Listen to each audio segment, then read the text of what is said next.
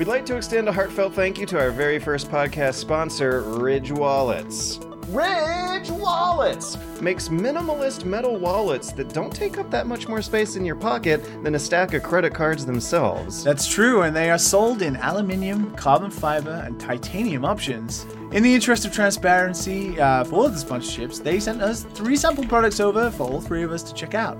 If you want to support the podcast, please go to ridgewallet.com/DAS. They're offering 10% off your first order with worldwide shipping. Please go to ridgewallet/DAS to support the podcast. We'll love you. We'll give you a kiss. Thank you.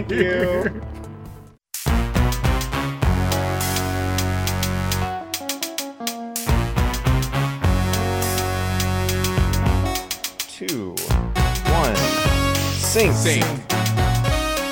Hello, and welcome to the Dad and Sons podcast. Oh, you didn't want me to jump right in, George? Oh no, it's fine. You can jump right into my stuff anytime. Yo, whoa, hey now. I'm not in Georgia anymore. Why didn't you tell me this when I was in Georgia? It sounds funny when you said, I'm not in George.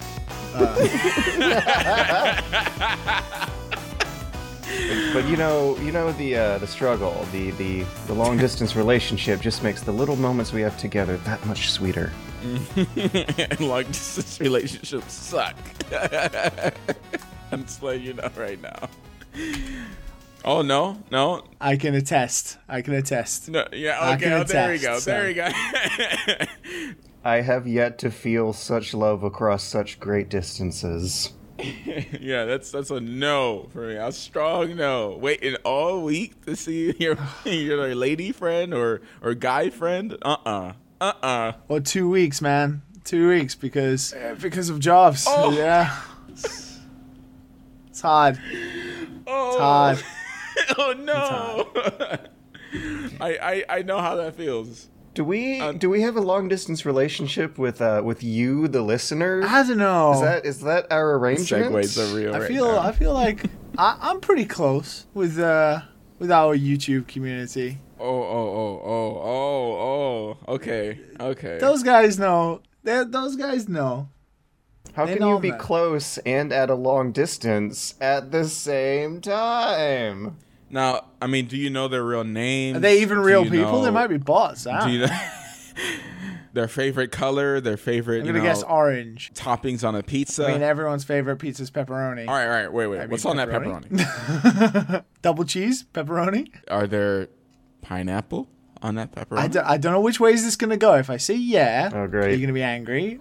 Or if I say no, are you gonna be angry? Listen, don't try to satisfy my needs. Are you just talking about me? Okay, if we're doing this right now, this is going to cause the greatest argument ever on Dad and Sons. Mm-hmm. I'm okay with pineapple on pizza. Good. Yeah. Pineapple's nice, yo. It tastes nice. It's, pizza's great. You're a good person. You're a good. Nice little... The whole pineapple on pizza debate, I don't know why people on the internet get so worked up and mad about it. It's one of those weird things where people get incendiarily angry. It's like everyone's fucking grandmother's Italian or something. Like, come on, like you're offending their critical culture. Oh, I'm sorry that you don't have a very, very basic taste bud receptacle for combining sweet plus savory and can't enjoy the incredibly common sense delight that is pineapple on pizza. Do you not like sweet and sour chicken as well? Come on. It's funny because I went to a bar a couple days ago, a whiskey bar, and the bartender was like an older gentleman. And he just loved whiskey. He knew how it was made. I thought he was going to say pineapples. And I was like, the girl I was with, she loves whiskey, but she'll have it straight or whatever. And I am like, no, I like the fruity stuff. I like it to taste good. And he was like, well, I don't like mixing other things into whiskey. I think whiskey should be pure. I don't like this modern stuff. If you all these people adding too much stuff into it, like, that's the square stuff. And I was like, whoa. I was like, okay. It's like I'm like, oh man, do you look at me? Yeah. I'm kind of probably what you're talking about. But yeah, he was really. Yeah, the racial purity of the whiskey is something we're talking about now. No, more like hipster vibe. Like he doesn't want any of that new stuff. You know, old school whiskey guy. And he was cool. He was mad cool. He got me a sidecar, which was better than the old fashioned and all the other stuff that I tried. This stuff is just too strong for me. I'm a little baby. I'm a little baba. Yeah, you gotta you want it to like kind of slap you a bit to wake you up. Yeah, it's like drinking coffee black. It reminds you you're doing something poisonous and destructive to your body. So you just sip it a little bit at a time and appreciate the the sensations of existence. Yeah, it's the same thing what she said. Wait. That wasn't meant to be a joke. That's literally what she said. Wow. Okay. Well, video games, right? Guys, yeah. I'm going to be the host of the video games. What have you been playing, George? Not Liam. We're not starting with Liam this time. Because Liam will talk about Pokemon Go for 20 minutes. Yeah, it's gonna be like the new game with Liam. It's gonna be stuff that's popular right now. That's good for the SEO. I'm gonna be like a year behind time. So I finally got around and almost actually completed season 1 of Castlevania on Netflix. I didn't make it through episode 4. Been doing like an episode a night for a couple nights past week, and I'm actually George living up to his reputation. I guess, but hey, I gave it a good stop, and I'm making my way there. It's pretty easy making my way there. So I'm first thought though is that I was actually really surprised at how let down you guys were by how much talking George, there is in season 2. Don't. I think that kind of sort of rejiggered my expectations. There's a lot of that in season 1. Not like as excessive as you guys. The comments last week, I am amazed at like how many comments. Okay. People were okay with all that talking. Now, talking is fine as long as it has substance. And I had a good old argument with someone about this in the YouTube comments about this. There is no substance to the conversations that happen. Hector and Isaac are 2 brand new characters who both have the same motivation for hating humans. They just hate humans because they were magical human users who could do shit that no one else liked. So they fucking just hate humans. Yeah. I think Isaac had more reason to hate humans than Hector. Yeah, Hector was agreed. just like a child. And he does get called a child often. Hector was like, I just like making dogs. You know, some people process things differently, and he was just a weak boy. Just a weak little boy. But like, I just don't get where anyone thought there was any substance to do with, which is the main overarching part of the story, Alucard and Dracula. Like, where the fuck are you pulling out that storyline out of your ass? Like, where? Where does anything happen that explains or does anything to flesh out the emotional ending of that in that series? There isn't. I mean, I can't comment on like how they pull these threads out of their asses, but it seems like even for season 1, the arc isn't about Alucard invading Dracula's castle. I mean, I'm still kind of waiting for a tease of that, but the plot is around like this corruption scandal involving a church outside of town, and it's making me realize that like a good nothing happens with the church in season 2. Oh, they just forget about it because seems like a big deal right now. The guy's dead. The guy is dead. He's dead. The vicar guy or whatever, the like Pope's speaker, whatever he is, whatever. He's dead. Don't try to kill Alucard, kids. He'll kill you back. As soon as he's dead, like that, the whole church scandal stuff just kind of ends. Apart from there's a flashback to 3 or 4 episodes. Okay, all right. I'm like almost done. Like I'm on the last episode of this, which is kind of like So you've watched the good episode. Yeah, and the good. See, I feel like for instance, like the problem I see is the development for the 3 characters. There's not enough time spent on Alucard and what was it? Not Sophie. Selfie.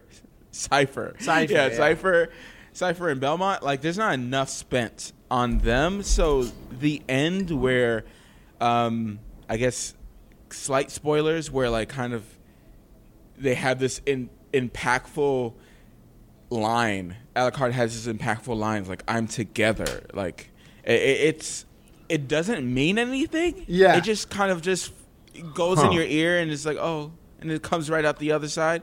Yeah, and because they were so busy with the Game of Thrones or Game of Throats, you want to say Game of Throats little angle here, and it wasn't.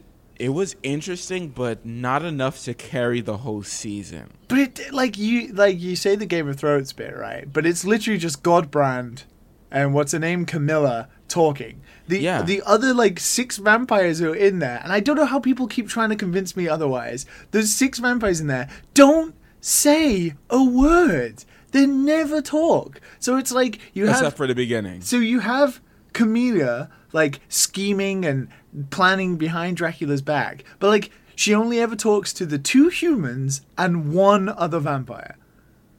Like, her mission isn't really exactly difficult if none of the other vampires are ever involved, and it's like she just basically doesn't even have to speak to them to convince them to do shit. It just wows me that people think those like 6 characters who just stand around in the hall looking as like background extras are like important to the story in any way. They're doing kind of the Star Wars prequel thing where they just stand and talk and they don't even talk. There's just stills of you watching them. Action. Like they fight pretty cool. Like the like like sort of Indian dressed Far East Asian looking one fights really cool and stuff. What bothered me is that she said she was going to talk to the court. Yeah, and she never did. And they just like every time Dracula comes down the stairs, everyone's in the same spot. As always, it's like a school. Dracula just makes they can't leave that room, and then every time he comes everything down, is a little bit inconsistent, and that's the word for it. It's the whole thing is inconsistent. Like there's some times where it's like really good, like but then you see that they're stretching. The animes are stretching the fight out just a little bit. There's a little bit of pausing, and it just doesn't feel right. Like they do something real cool, and then all of a sudden, he's like waiting. Season 1 had a few of those moments, like Alucard's fighting style. Or wait, no, this is a Belmont we're following. The like. Trevor. Oh my God, I've been saying Alucard. Anyways, the fighting poses that you see behind Trevor and the monsters like match up with the games in an interesting way, but it's still. Out of these 20-minute episodes, like 20 minutes of stiff anime talking, and then 5 minutes of stiff anime fighting, and it's still neat. It's still fine. It's still like the animation in season 1 was a lot better than season 2. Really, I'm pretty sure. Maybe I didn't realize it. But I feel like season 1 fights were pretty solid. They're solid. I rewatched season 1 maybe a week before season 2 came out because it's a lot shorter and a lot more digestible to get excited for season 2. And it was definitely noticeably different. Like they were like, okay, let's pull the production budget into season 1 and make sure this thing gets greenlit, and then we'll just, try to make as many of these as we can. And yeah, I'm wondering if expectations might have gotten inflated at some point. Because and it's fine. It is weird. I'm having fun. I'm not blown away. I mean, it is fine. It's more disappointing than anything. Like, that's what people, I think, don't understand about my feelings about it, is it's more disappointing than anything. You spend a lot of time with Trevor in the first season. You get to know his feelings about being a vampire hunter and, like, his being a Belmont and all this kind of stuff that's really good, which makes the emotional impact of him, like, trying to help the speakers and Cypher and the fight, and then when all the like Hellions and stuff come back, he rises up and starts fighting, even though he obviously doesn't particularly want to. And then the payoff of season 1 is the last episode, the last 2 episodes, you have Alucard appear and surprise everyone. And you're like, fuck yeah, it's Alucard, one of the best Castlevania characters of all time. And you move to season 2 and it's just like, well, Alucard doesn't get enough time. There's no emotional or any build-up to Alucard and Dracula's relationship whatsoever, not even flashbacks. Yeah. If I were to do season 2, it would definitely be more about the 3 and Dracula. Yeah. Like, that build-up there to the end. I don't care about some human work.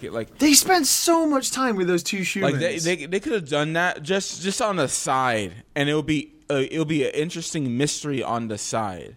Not the main... like juice, not the main course. I'd be interested to see like a graph of how much screen time is dedicated to the 3 compared to the 2 humans. And the 3 for the most part was very interesting to watch. Like there was like a kind of like the writing was sometimes really human, and Belmont's like honesty and everything.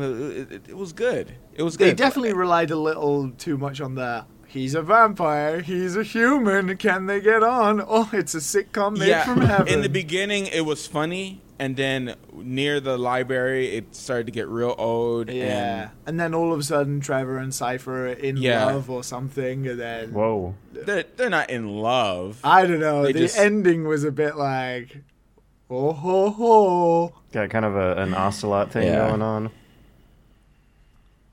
It was a bit too full on. Because, like, with Ocelot, it's, like, heavily implied. And it's weird, because I feel like the only person who gets, like, a good arc is actually Dracula. But his...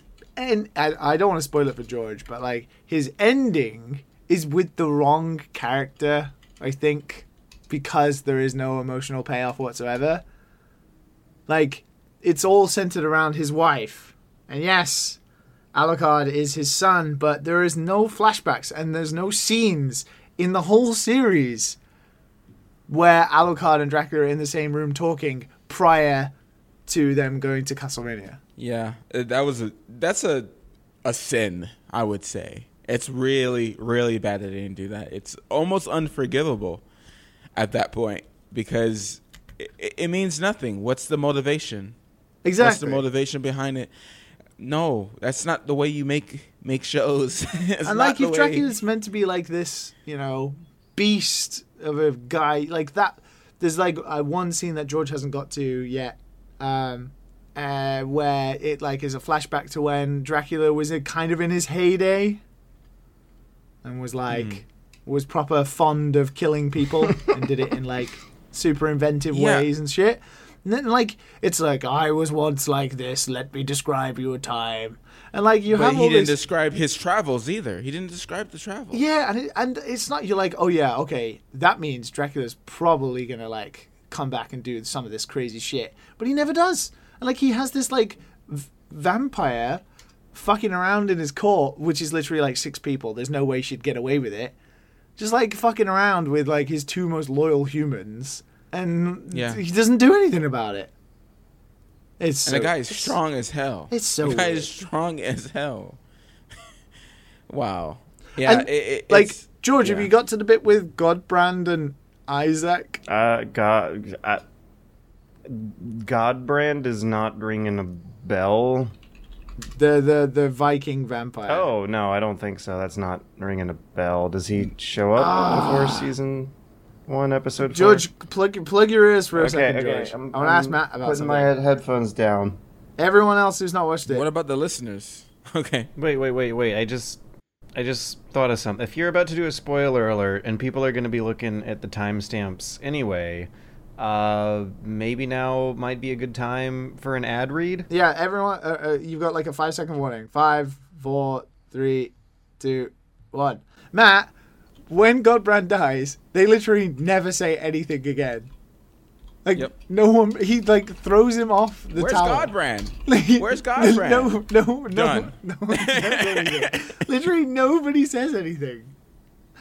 It's so strange. He just Isaac throws him off the tower into the wind.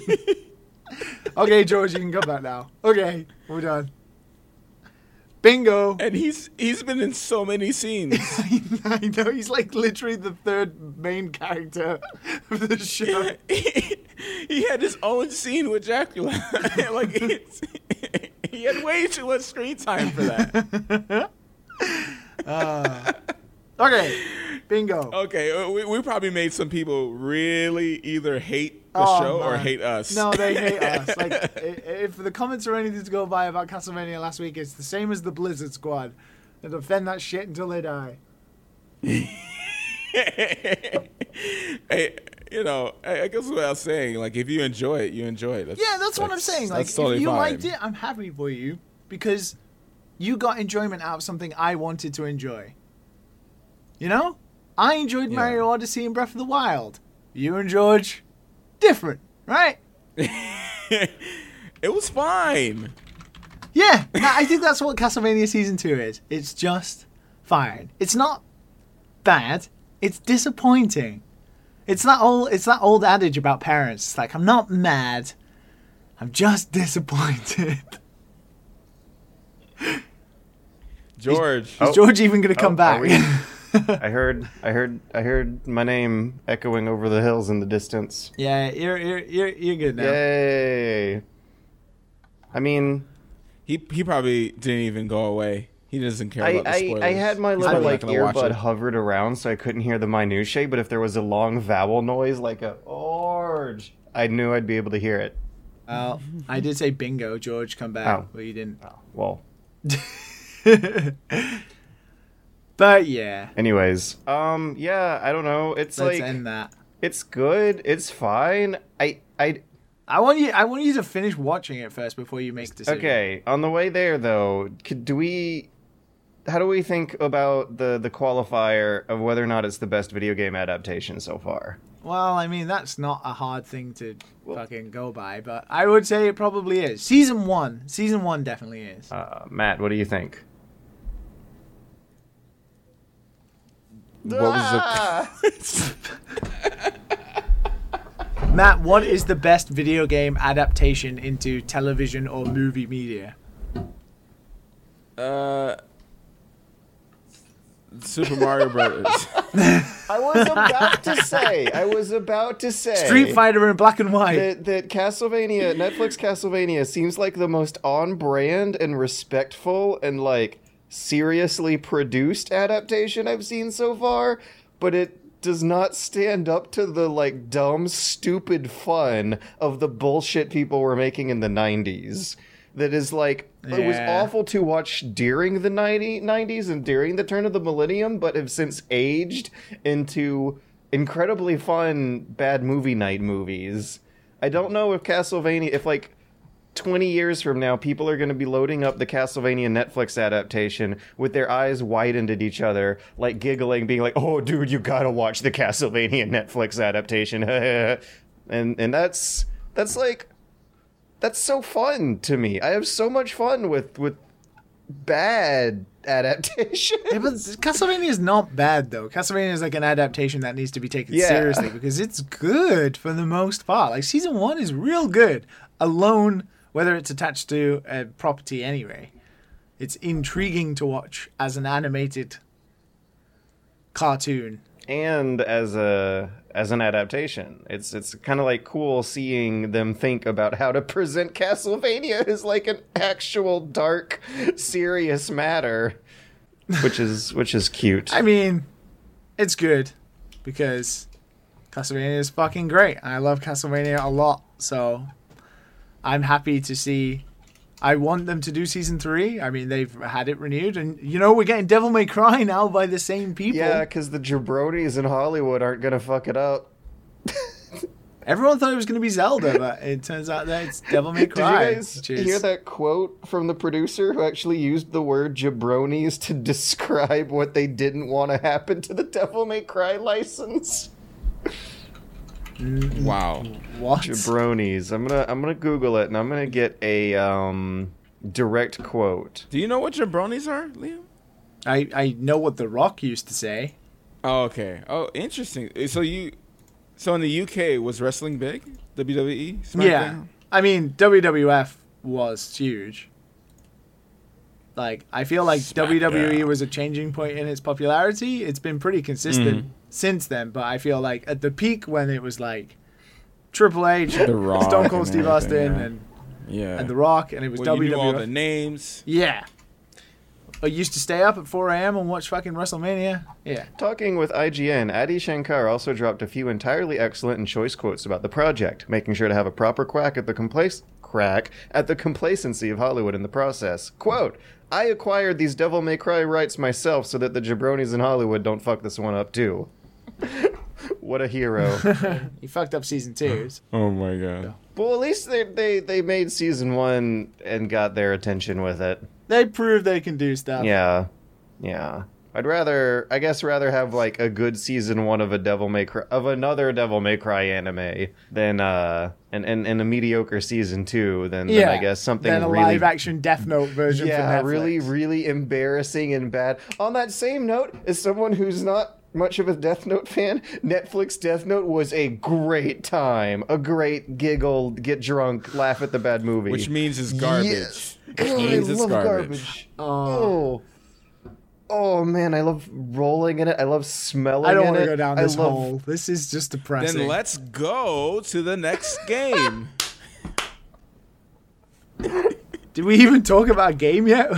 We talked about a TV show. It was an adaptation of a video game. It's still a video game topic. I mean, do you count watching Lord of the Rings as reading a book? No, the book is like spends 6 pages describing a tree. The movie can at least like move on. God damn, I love those movies. Did you read the books as a kid? They take like years. Yeah, they're like, I did. They're careers. And they did take years. They're enormous. Careers. I started reading the first book of Lord of the Rings when I was like halfway through sophomore, and I finally finished the that Bible. It wasn't called the Illuminati. It wasn't called the Iliad. What was the Silmarillion? I finished that halfway through senior year. That was like 2.5 years of having to read Lord of the Rings books to understand what the hell is happening in the Lord of the Rings universe. One of which was like a Bible describing millennia of history. Anyways, yeah, no, it's a career. Why are we talking about Lord of the Rings? Maybe we should go. Let's go to the next topic. Speaking of adaptations of older properties, as we go to this one. Wait, I wonder what places these podcasts will take us. Where will we go? How about let's go? Let's go. Yes. Come on, Liam, you can do it. Let's go to Civilization 6. Oh my God, Liam, you were incredulous this morning. No, I don't want to hear about Civ. I want to hear about Believe it or not, neither do I, at least for right now. Okay, fine. I've been playing Pokemon. Yes. Nerd. That dumb kitty game for babies? Yeah, that dumb kitty baby game that... How do you feel? Everyone seems to hate that they're review bombing it on Metacritic. Even though everyone I know on Twitter and my fellow podcast co-host friend Liam is playing it and talking about it. I don't know if they're enjoying it. Okay, so... I don't know how to feel. You've like been reluctant. You have fought the segue into this topic. Because I don't know how to feel about this. They're just gonna make it so good. I've played 15 hours on it. Ooh, yummy. I got 4 gym badges. Did you waggle the stick to catch the Pokemon? That's a lot of waggling. Pokemon into your balls? Okay, let's jump into that. Because everyone will remember when we had Chris Pratt on, I went on for like a 15-minute rant about how bullshit the Pokemon Go inclusion of catching Pokemon was. Mm-hmm. And I stand by that. Mm. Okay, so first off, let's get that off the bat. Yes, I will admit it does seem faster than... The one change I really do like is that you don't random encounter Pokemon anymore. You see them on the map and you can choose to bump into them if you want. I like that a lot. That does actually feel better. I used to think like the surprise of what Pokemon you were going to bump into was like if you were looking for a Pokemon specifically, and the like pure elation you'd get if it went diddle diddle diddle diddle din din, and then it's like it's the fucking Growlithe you've been looking for like 10 hours or whatever, and it pops up. But now when you're looking for a Pokemon in the same area and then all of a sudden it like jumps out of the grass, it's still the same sort of elation. You're like, oh my god, there it is, and then you like run over to it and bump into it. Yeah, I actually do like that. That's a good addition. But the Pokemon Go like way of throwing a Pokeball at Pokemon is awful. It's awful because this game is super, super relaxing. Like, it's easy. It's easier than other Pokemon games, which then you know how ridiculously easy it is. It's incredibly handholdy, but it is in a relaxing way. It's not so... I don't want to say it's as patronizing as other Pokemon games, but there's something very relaxing about it. And using one Joy-Con, because you only use one Joy-Con. You don't use two, you just use one in one hand, and you can do everything on one Joy-Con. It's like holding a TV remote. Sounds like a Game Boy game, yeah. But it's great. No, but you don't hold it sideways. You hold it like you would a Joy-Con in your hand. Just like a normal Joy-Con, not sideways. You only use one hand, and then you use the motion, right?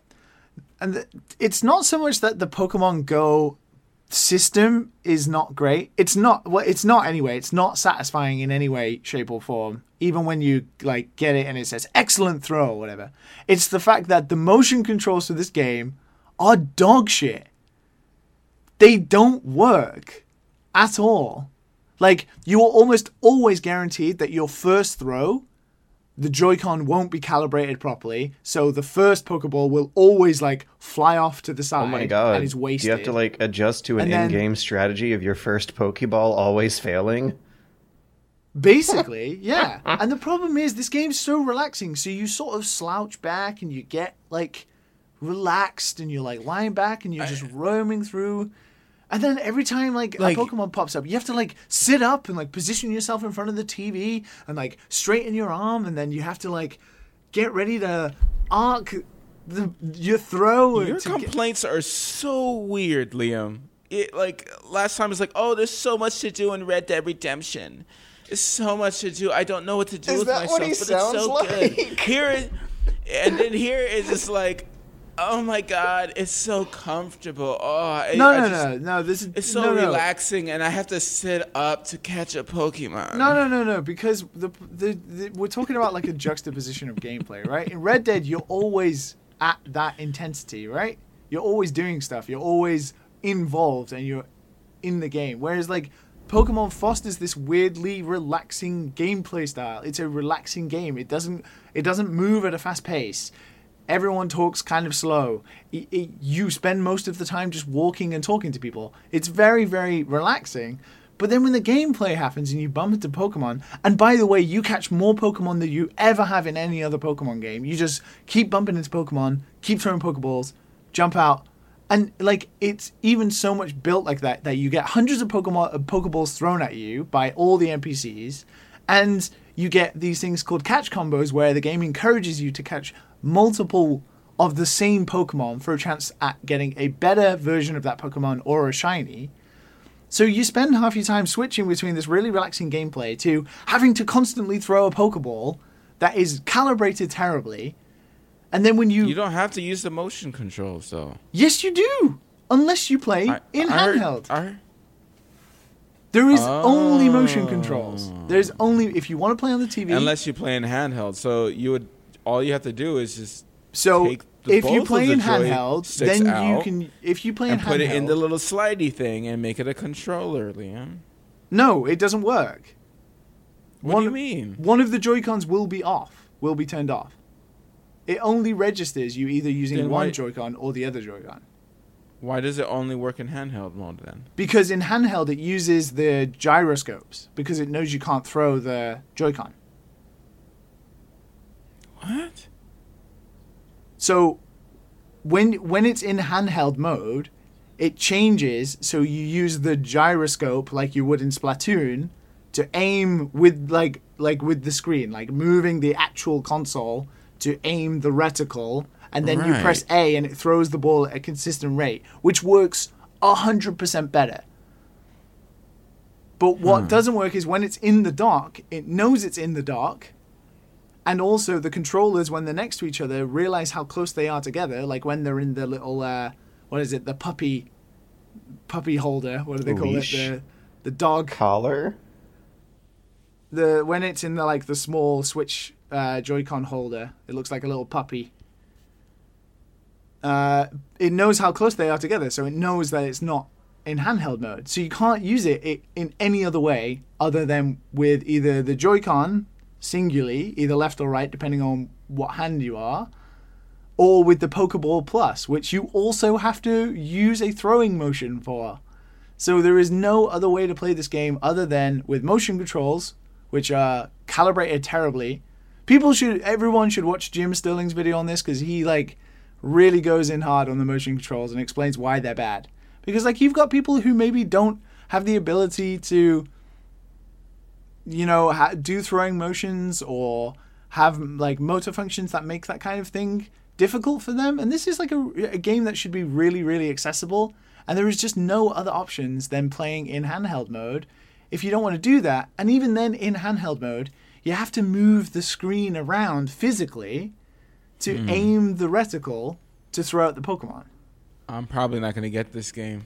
It's just because of that. I hate having to do that stuff. Yeah, no, that's why it's the worst part of this game. And that's why I don't like Splatoon in that way.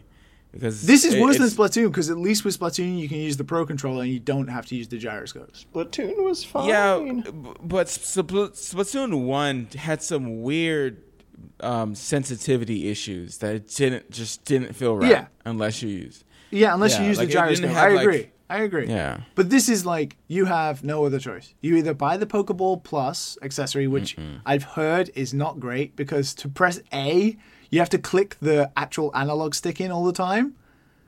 So imagine if you were pressing R3 to confirm everything in a game. So weird. And also you still have to do the throwing motion. And with the Joy-Cons, it is it works when you finally you've wasted 2 Pokeballs, you've calibrated it correctly by standing and sitting up properly, and then you throw in the perfect arc that it wants you to throw. It's like Wii bowling in reverse constantly. But with the handheld, the gyroscope works really well. So if you're okay with the gyroscope way, if you played Splatoon and stuff, it's fine. It works fine. But the fact that there's just no option to play this game like a normal fucking game with a Pro Controller, or even just the Joy-Cons in the holder like a normal controller, is really, really annoying. It's not good for that reason. What about the rest of the game? So the rest of the game is actually surprisingly good. First off, this game is gorgeous. I have not had a nostalgia hit as hard as when I stepped out into Pallet Town and saw Professor Oak in 3D in vibrant colors for the first time. It was really, really nice. It is nice, and it is a trip for the nostalgia. Hard if you have an affinity, me to picture that. If you have any affinity for Pokemon, especially if you're one of those who's a Gen 1er who doesn't realize that Gold and Silver are the best games in the series, but you like Gen 1, you will love it. It's gorgeous. And the Pokemon look amazing. It's so exciting, when you see them pop out in the grass. I really like that change. And I didn't think I would. But the fact that you see, I was, roaming around in Viridian Forest, and a Butterfree popped out, and he was big and he was like floating and he had pollen trailing behind him. And I was like, oh shit, it's a Butterfree. And ran into him and it was so good. And then when you start, like when it gets into the game a bit more and you start seeing Pokemon that are a lot bigger, like Onix and stuff like that, Onix is huge. And it's really cool because when you're battling, you have like a tiny Oddish versus a giant Onix, and the camera is like panning between the two different sizes. It's really, really cool. So in that regard, it's like excellent for nostalgia. And part of the reason I think everyone's enjoying it so much, especially on Twitter, is it is really nice in that kind of way. Not in like a cheap trying to basically sell you on its history.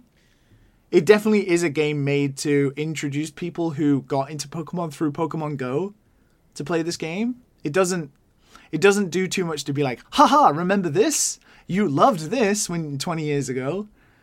But it has a lot of like the charm of Pokemon in it. There's a lot of charm in this game. It is gorgeous to look at. Everything is really, really nice. That's interesting because when I first saw Let It Go, I thought it was like a spin-off game. No, that's what Liam has on the dock. Yeah, I wrote Pokemon Let It Go. Let It Go. Pokemon Let It Go. Because you always have to let go of your first Pokeball because it will never land. Let go of that nostalgia. Oh.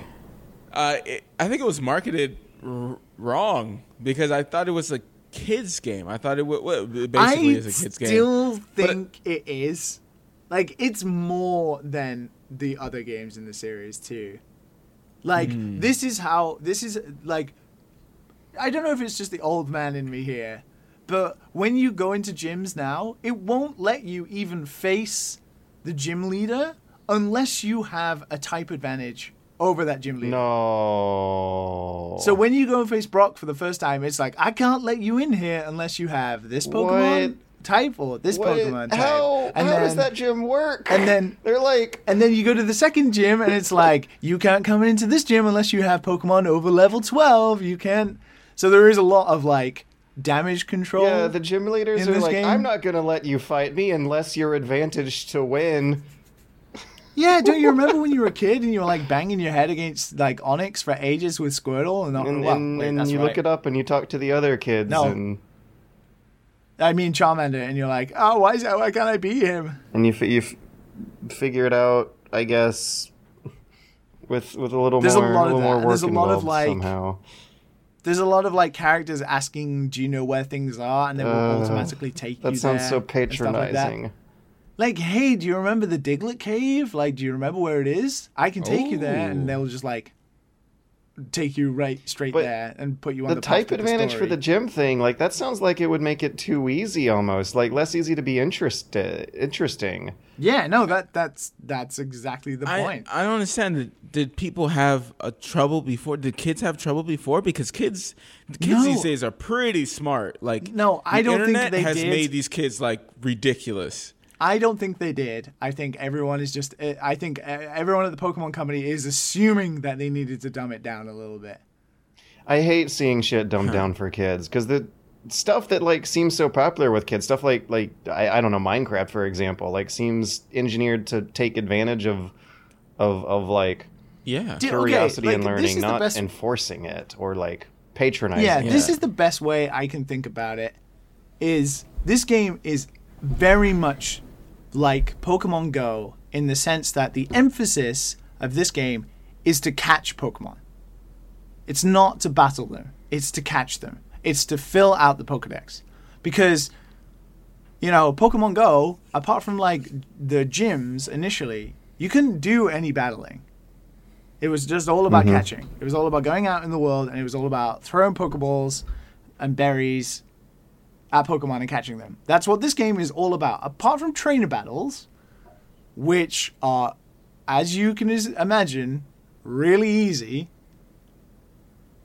You get like the first 3 starters of the game within the first 6 hours. Like you get Charmander, Squirtle, and Ivysaur just by catching Pokemon, and then people just give them to you. So you cover all bases. You got a fire type, you got a water type, you got a grass type, you got an electric type.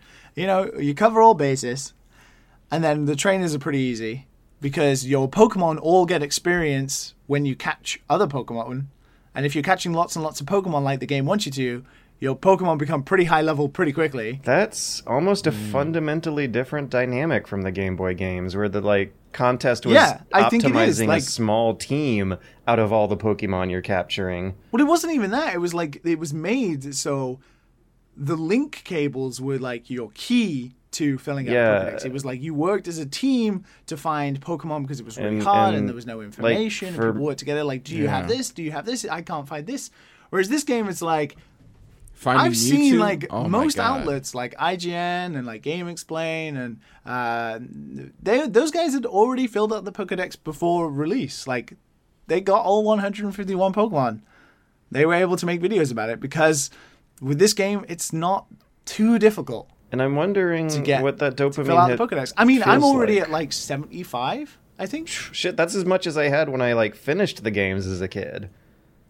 Yeah. It's definitely a lot easier to catch Pokemon in this one, especially with the new mechanic. Yeah, the dopamine hit as a kid came from a few hours, if not days after catching them, when you saw them defeat the Elite Four easily. Yeah. You remember catching Abra?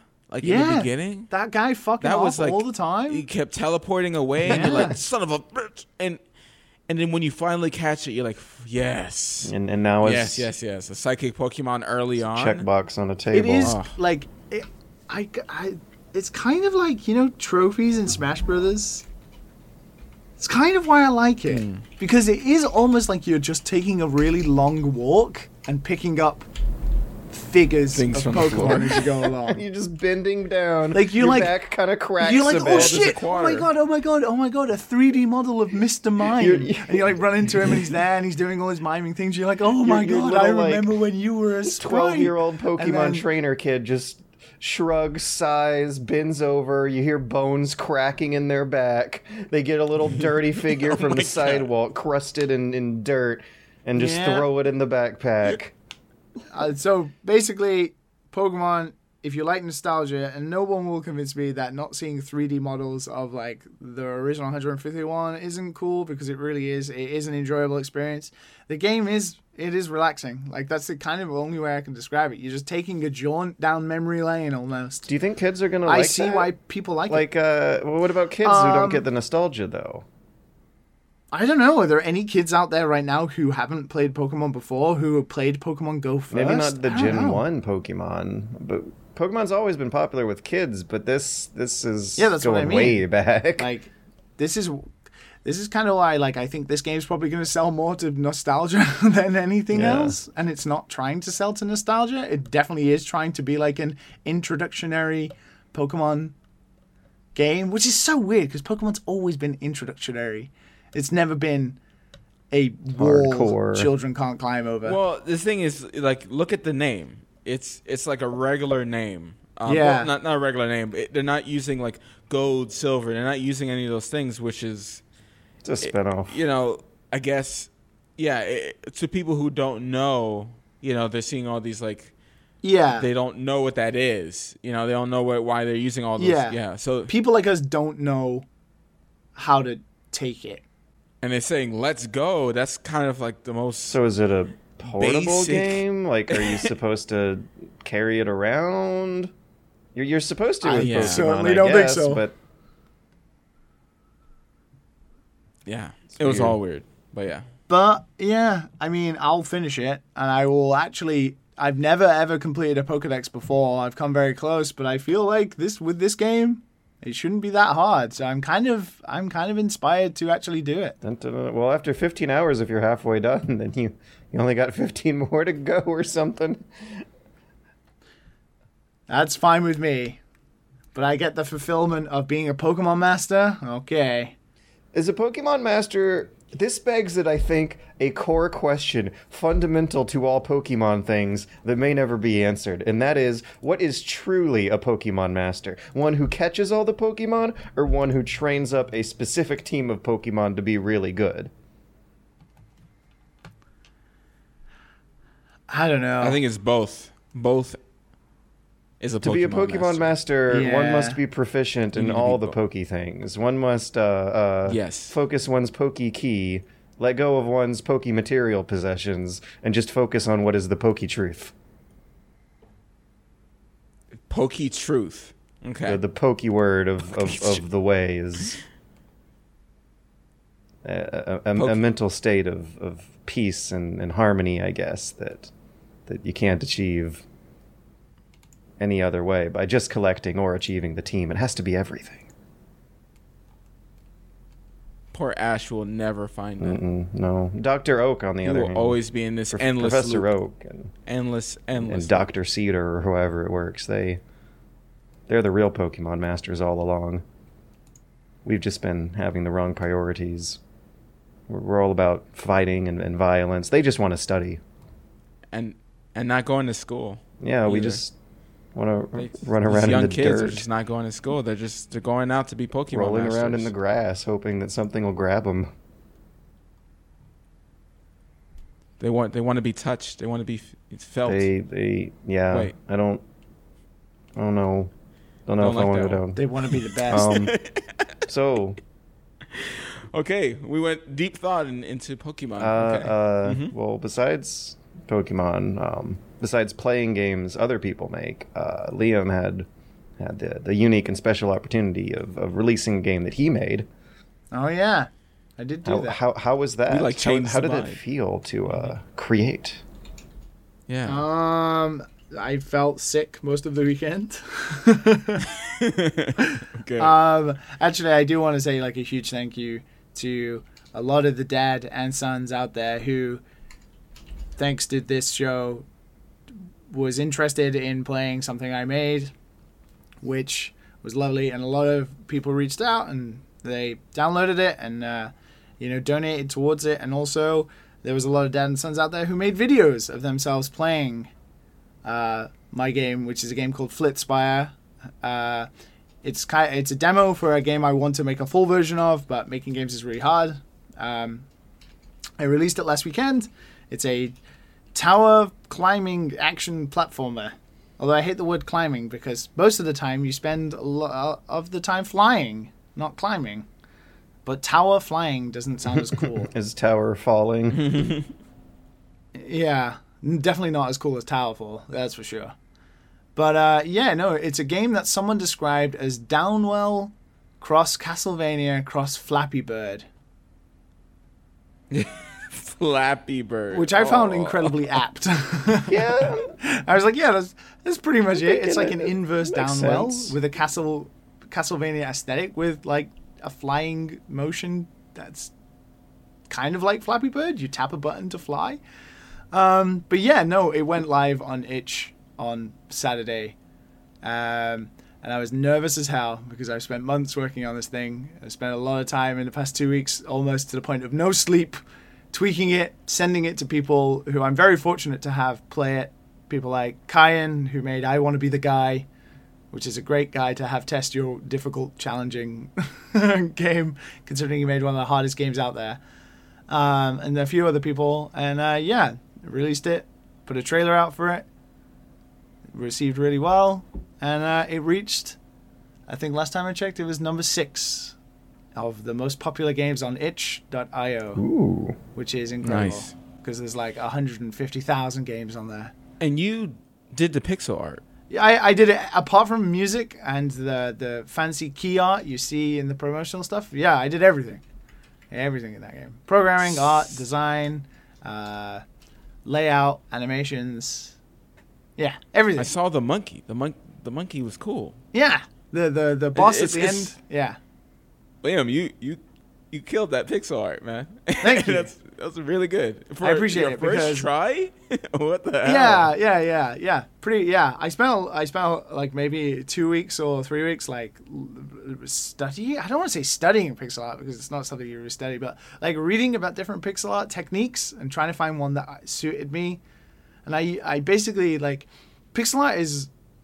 There's probably people who are listening to this who know a lot more about pixel art than I do. But sticking with rules is what makes pixel art so consistent. When you see people who have very similar styles, Shovel Knight is very particular because Shovel Knight sticks to the NES limited palette, even though it's not like the best sprite work in the world. The reason like Shovel Knight sticks out is because of the rules it sticks to.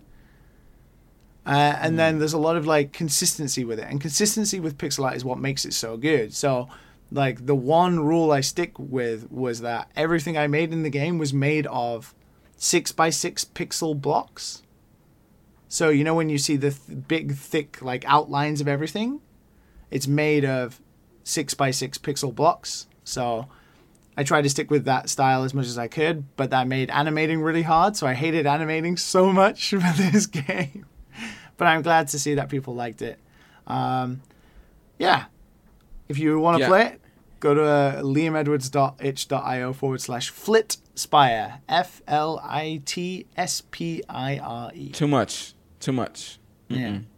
Too much. You got Flintspire. Just say Flintspire. Flitspire. Yeah, you can Google it. Yeah. I mean, there is no other game in the world called Flitspire. You might come across a fitness program called Fitspire, which I really should have Googled prior.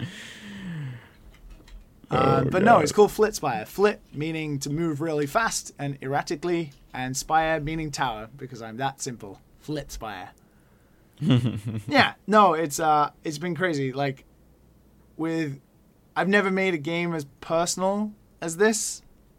You know, I enjoyed making Suzuki-san, but it was like a learning experience for me. And it could have turned out better, but it was fine. But I learned so much with this game, and I spent a long time making this, and I really put as much as I possibly can into a project of my own with the limitations I have as an artist and a programmer and a designer. But to see people play, like, I spent all weekend watching people either stream it. Shout out to people who streamed it. There were a couple of people who did that. And then people who made videos. One guy, Andreas, who filmed himself with a GoPro on his VR. I don't know if he was using an Oculus or a HTC Vive or whatever, but he had a virtual desktop set up inside of his VR, and the virtual desktop was running Flitspire in his virtual headset space, with the opacity like kind of low, so you could sort of semi see through the game into this VR space. And then he filmed himself doing all of this, and that was super weird to watch him play like Flitspire on what was meant to be like a 250-inch TV inside his VR headset. Whoa. Yeah. Yeah.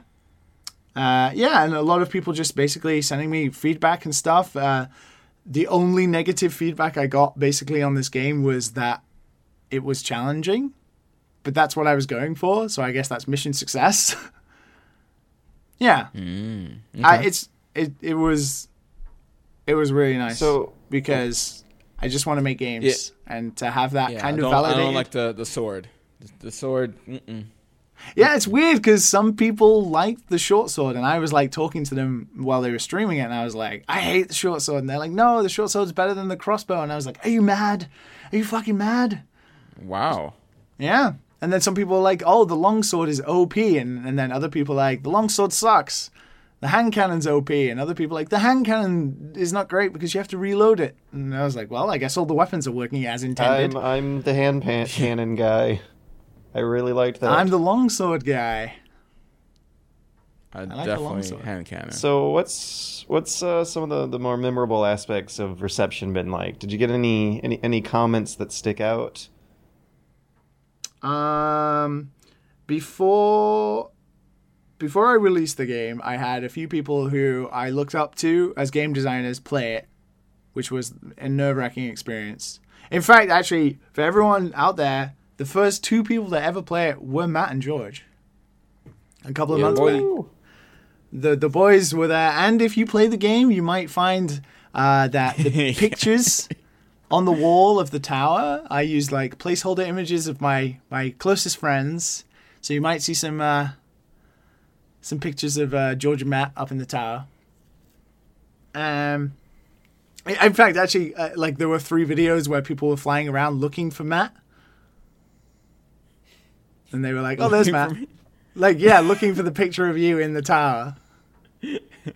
Even though it's random, whatever picture's chosen. So I don't know why they spent so long. Oh, is that okay? Yeah. Yeah, so there's like a bank of all the pictures that are pixelated, and then it cycles through them depending on whatever run it is. And yeah.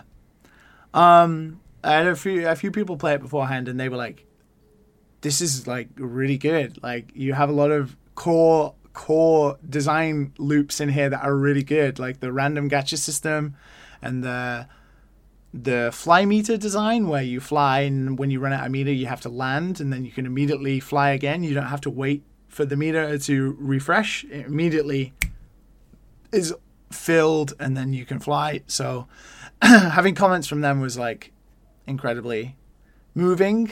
But then to have people make videos about it was really weird. Super weird. Wow. Just watching people play it.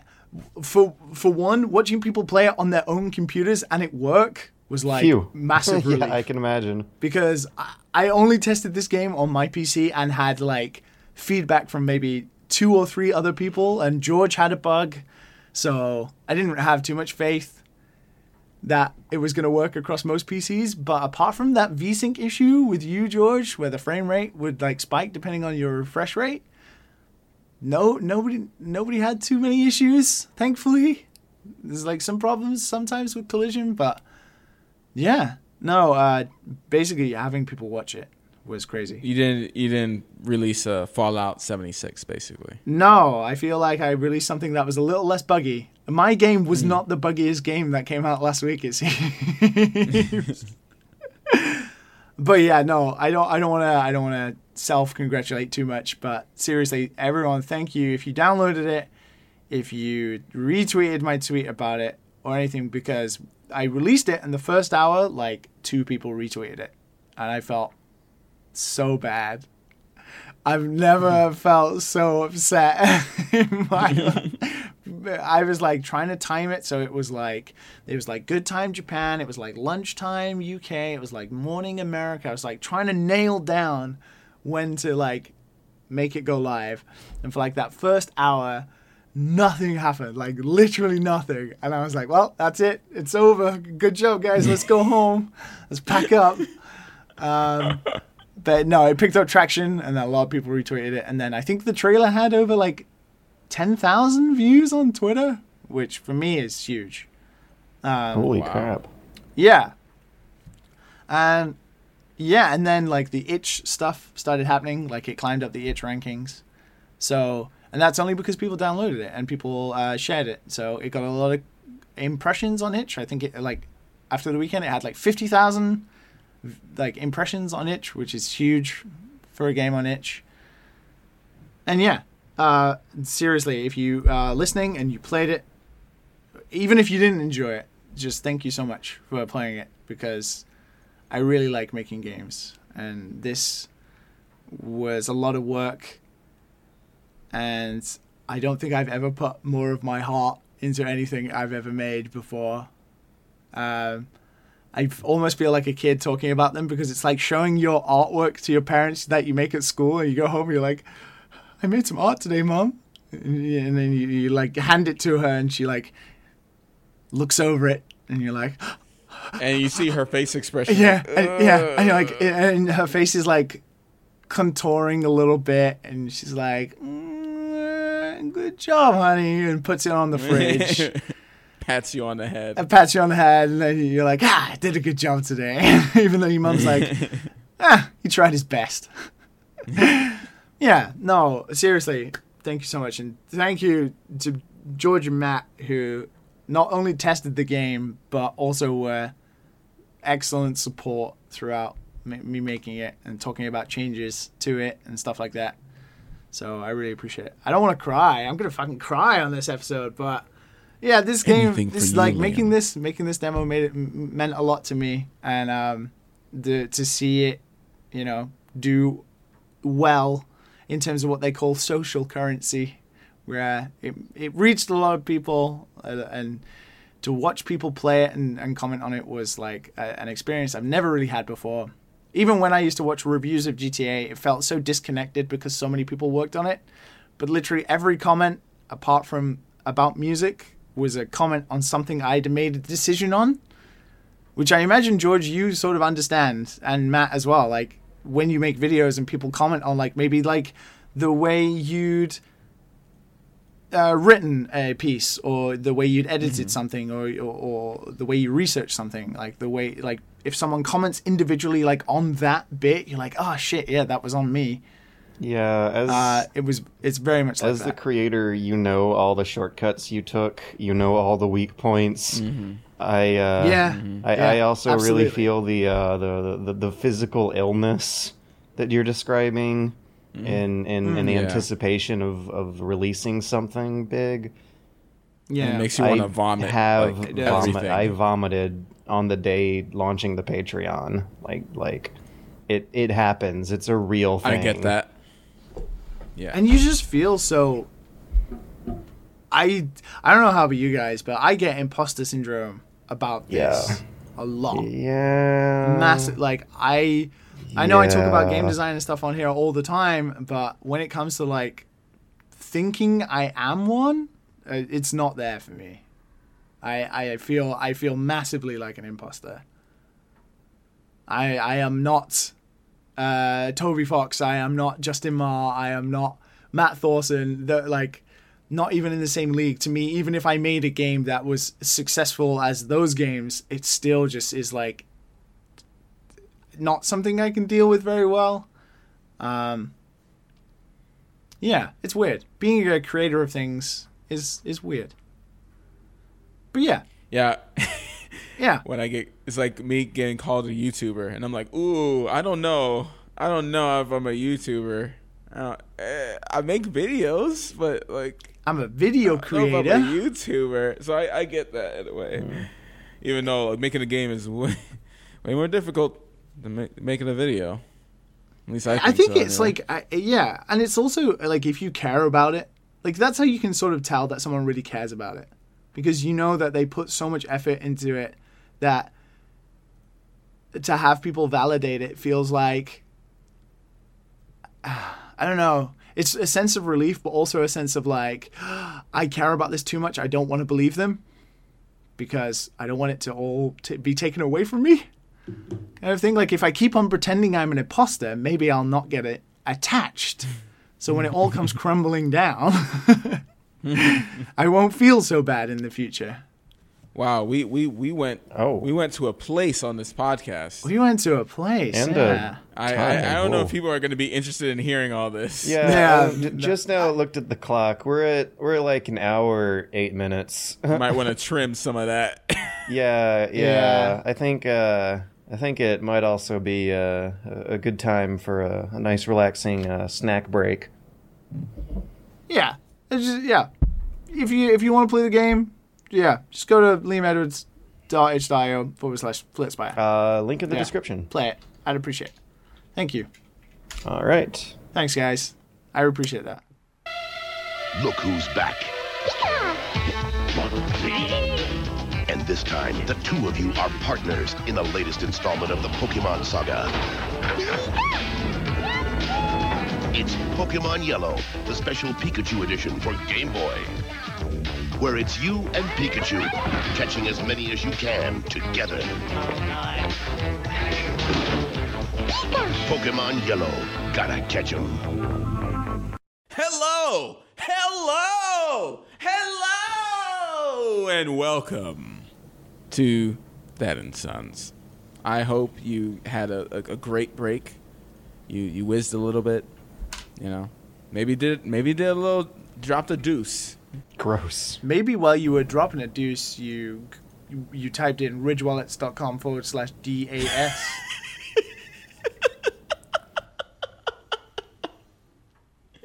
Liam is a slut. A sponsor slut. And you got 10% off your new sexy aluminium wallet. I'm a little bit confused, you guys.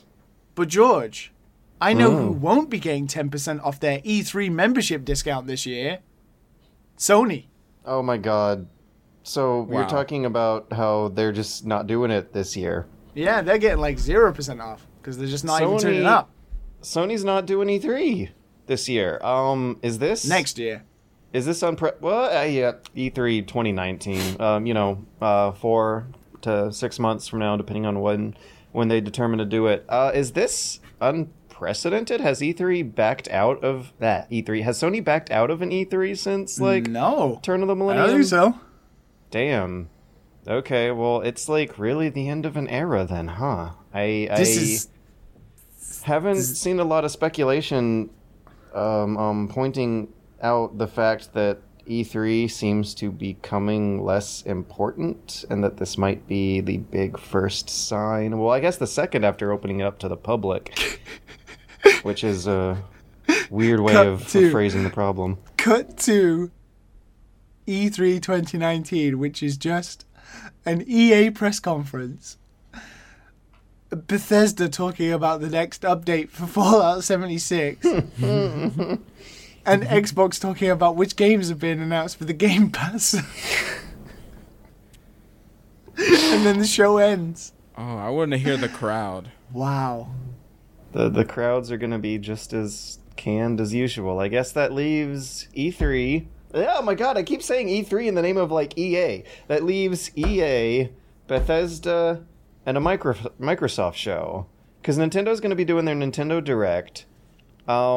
And EA technically hosts their show in Hollywood instead of the venue of E3, which is a few minutes drive away. Well, this is the thing, right? The conferences have always been not part of E3. They are conferences that happen in the area during the week of E3.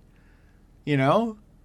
They've never actually been part of the show itself. They've always been like this is what we are announcing, and some of this will be at E3 this week, coincidentally.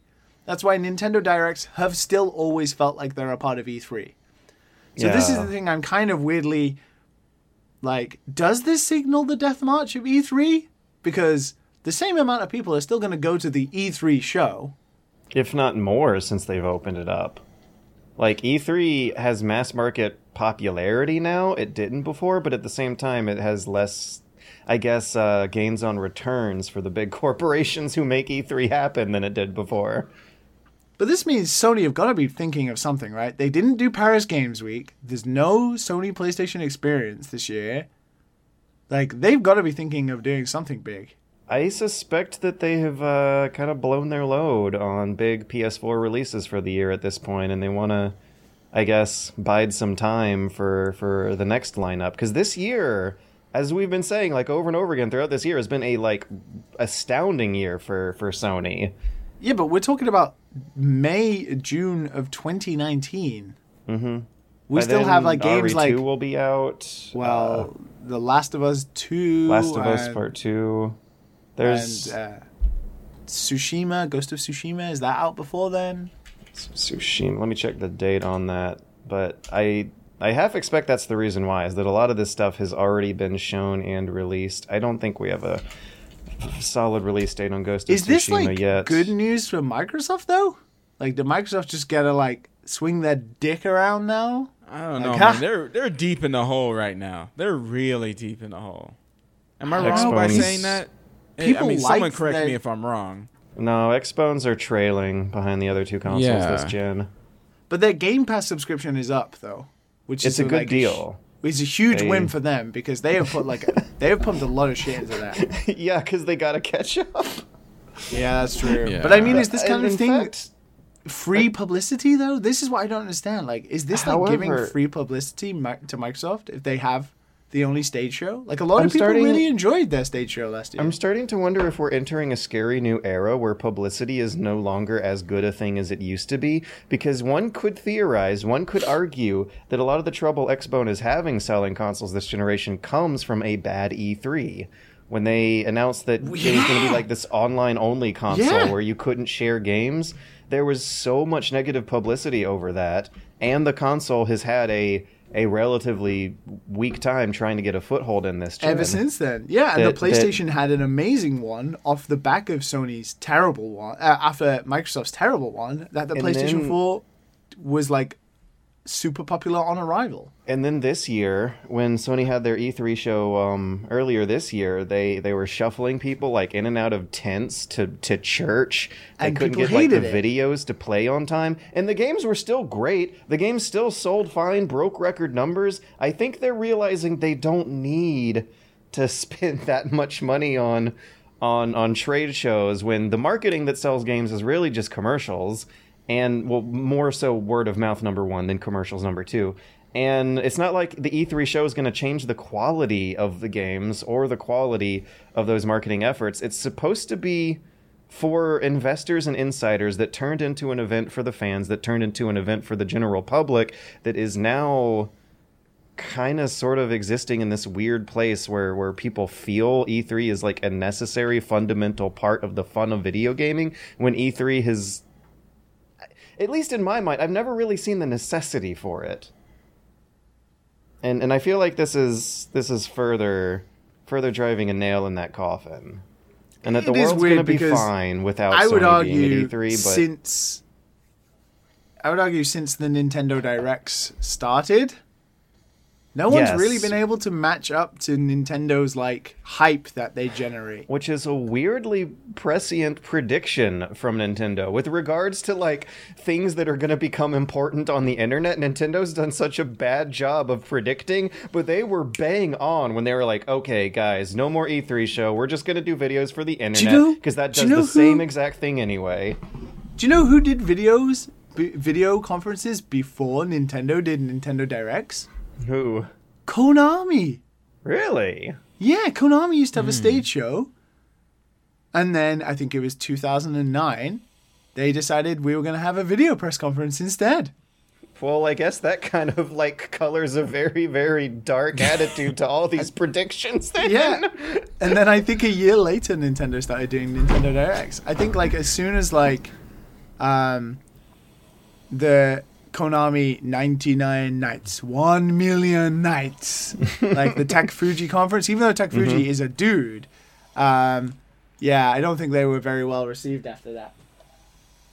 Yeah, the wrestling one where they had a couple luchadors come on stage and just slap each other's boobs was an infamous meme moment as well. That's what happens. Maybe these companies just don't want to turn into memes.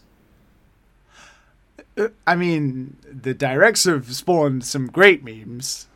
But it's like, purposeful, like it's intentional, like it's dad humor. Reggie Fils-Aimé is like the master of that stuff. It's not unintentional with him. They create like a cult of personality as well. If you think like how many more people were upset when Iwata-san passed away because he was this personality in the Nintendo Directs that people had got really fond of and really used to.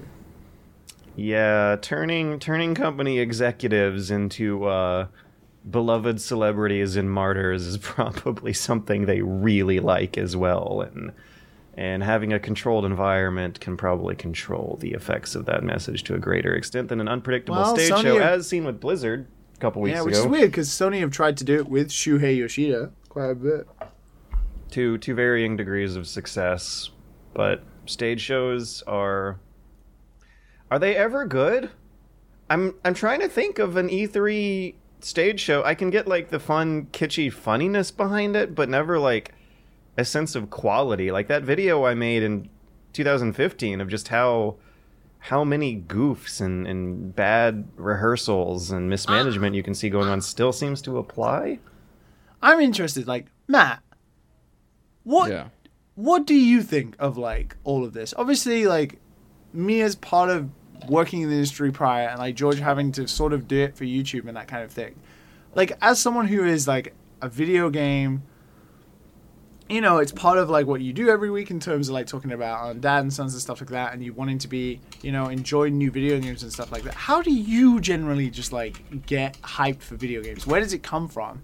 Because do you look forward to E3 and that kind of thing anymore? No, I enjoy watching it because, like, seeing like the Twitch comments and stuff like that, and seeing what's like newly released. It's cool to see, but I don't like. If I miss it, I'm not gonna be upset. Yeah. You know, I will watch the trailers later. Somebody will tell me about like a cool game that was shown, and I'll watch the trailer for that. You know, and then I'll watch the super cut of like all the cringy moments because that's just fun.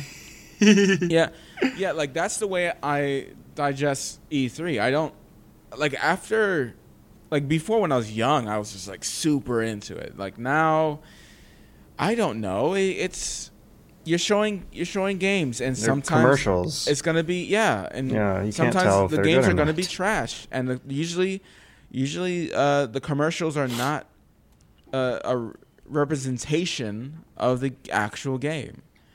And I just don't. I just okay. I've noticed if that it's a CG trailer, I'm like, okay. for me, it's really been feeling like for the past decade, the big days for game hype has shifted from reveal trailers to no.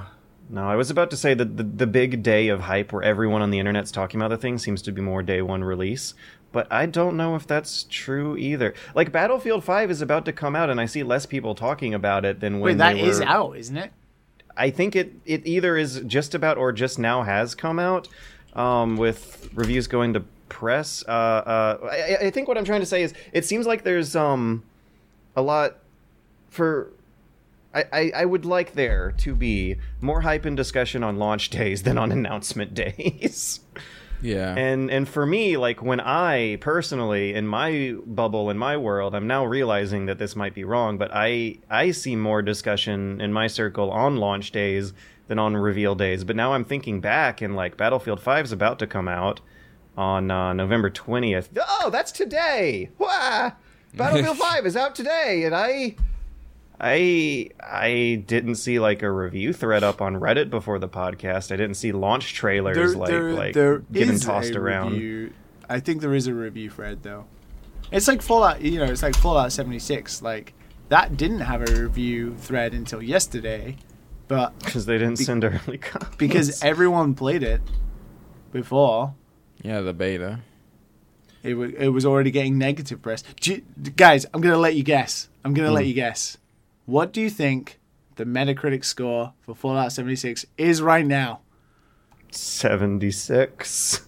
Nice guess. We joked about that last week. It wasn't a joke. It was the real thing. Oh yeah, it was that. Yeah, it was that website. I'm gonna go low, like really low. Let's go 67. That's generous. I like how me and Matt are like. Well, I also. So wanted this will to give do you low. a clue. This will give you Yeah. a clue. Eurogamer obviously don't score anything anymore. They gave it a void. Now what number does that represent? Well, if you want to know, 0. the PC version is sitting at a pretty 59. Ooh. The PS4 version sitting at a wholesome 46. That's a fail, worse. isn't it? I don't know how the grading system works, but like, I was gonna say like low grade. 70s, which is still low by like video game review Game standard, scale but standards. which means like a 46 is scathing. Yeah, when you hit the 5s, yeah, you know that the game, there's some problems with it. Jeez. So that's the it's thing fine is to like, get like 70s. You know, like 70s is like, okay, like you might like this game. It might be a niche thing. You know, 60s, most people probably won't like it. 50s, ooh, I don't know. That's a sign something is very wrong. Wrong. Yeah, very wrong. And I've Yeah. seen like a lot of the bugs. yeah. I watched like a 20-minute video on the bugs, and I was just like, God. wow. And obviously, they're just taking all the bugs and putting it to one video. Yeah. Obviously. Cherry But a picking. lot of the bugs were like really bad. Like, Something that would affect watched, your I watched a video gameplay. of it too. I was like, oh my lord. Bethesda games, as infamously buggy as they are, can at least have fun bugs like the giants in Skyrim that launch you into space. but this is just like, this game is an online game that is a mess. Maybe during more peaceful times, there is a real discussion to be had about whether or not bugs and glitches can become think a lot fun, of- but Yeah, but I think a not lot for of a the 56 reviews, on Metacritic. No, but this is, I think, the thing about Fallout 76, and we're going down the Fallout 76 rabbit hole here. But unfortunately, the thing with Fallout 76 is a lot of reviewers were saying that not a lot of them talked about the technical problems, because I imagine it is like, you take it with a pinch of salt that you're playing a Bethesda game that's online, it's not going to work very well. But people just say it's empty. There's just nothing in there. There's no interaction. You're listening to audible.com/post-apocalyptic tapes, and that's it. Is that's that their discount code? Is Fallout 76 a podcast? And I think so. That's the story. Wait, yeah, it's a series of podcasts. Wait, why the fuck didn't we get that contract? Why didn't we get that joke? I think the worst part about something like that, where it said it's a copy and paste, and I saw a video showing that, and like even like the end fight was a copy and paste from Skyrim. Yeah, that's really. That's really bad. That's really bad. And you see he like clips in all the Todd conversations like, oh, everyone's working at. That's the exact video I watched. Yeah, that's the Todd. E3 sales pitch. And the fact that you can't go back and listen to the audio tapes and pause them when they get like canceled out by somebody else, like that's weird. And PS5 thought it would be great to have that problem too. Yeah, but that's like minute detail compared to like the over glaring. It's sad because what's even sadder? That's the whole point of the quest, though. That's the whole point of the quest. It's true, but what's even sadder is Bethesda will have known less than a minute. It's like multiple minutes. Oh, that's sad. The problem, what's even sadder is Bethesda will have known that this was like the limitations they had. This is the state that the game will have been in for months. This is that's sad. A situation that posits a few interesting things. First up, question. Is there actually a better day for driving up hype and marketing pressure for a game than the review day? I guess there is the answer to that question, but nowadays it seems like the most exciting days for me are like remember the day Undertale came out? No one knew what Undertale is, even the reviews. And then all of a sudden a bunch of 10 out of 10 reviews pop up and from places that from critics that have like weird stingy taste like Jim Sterling. And you're like I was just gonna gotta pay attention to this. I have to know what this product is. Jim has contributed to the cult status of like quite a few games. Like he gave Deadly Premonition a 10 out of 10, and then all of a sudden everyone was playing Deadly Premonition. And he gave Undertale a 10 out of 10, and then all of a sudden everyone was playing Undertale. Surprise 10s are probably a more honest and also better way to market a game than trailers. But then again, you can't get those with a quickly phoned in cheap-ass Fallout spinoff designed to just keep people busy and funded until the next real project at Bethesda, which is also a good segue into another fun news story that has materialized this week. And that is that during this first week of Fallout 76, some players are role-playing as NPCs to fill in a gap of the game's world building. Not a lot of documentation on this happening, but they have videos circulating now by YouTuber Mini A True Nerd is putting out some videos of himself and other players kind of role-playing this welcoming shtick where they help other people out, give them items that they have gathered over the beta to catch themselves up with, because the game does not have NPCs and characters. And so literally nobody can help anyone play the game unless you find people I'm thinking about it. Yeah. Sorry, Liam. It's alright, go ahead. No, I'm thinking about it. Like, the no NPCs and then the copy and pasting, they were super lazy with this game. Wow, Matt, what a revelation you're having. That makes so much more sense now, doesn't it? I didn't even think about it until just now. Like, oh, that's why they don't have NPCs. It's not because they were doing a style. It does make me think back to like every documentary I've ever watched about Bethesda, where the biggest complaint Bethesda ever has is about audio recording. Like, they always complain that their hardest part of development with their games is always the fact that they have, like, hundreds of thousands of lines of dialogue. And, like, with Oblivion, they use the same, like, 5 actors. Uh-huh. Yeah, but with Skyrim, sometimes slip in bad takes. There is a dark elf in Oblivion who is like, "Oh, did you hear about the recent news story regarding a community robbery? Wait a second, let me try that one again. Oh, did you hear about the latest news story involving a robbery nearby?" Yeah, there's a couple of those, yeah. It's smart thinking. You can't have any bad takes if there's no takes. I wish you could hear me tapping my forehead. Yeah. Holy crap. Everyone's got the GIF in their head right now. Yeah. I mean, yeah. Can't fuck up bad. You can't fuck up, make any memes with arrows in the knee if you ain't got any dialogue.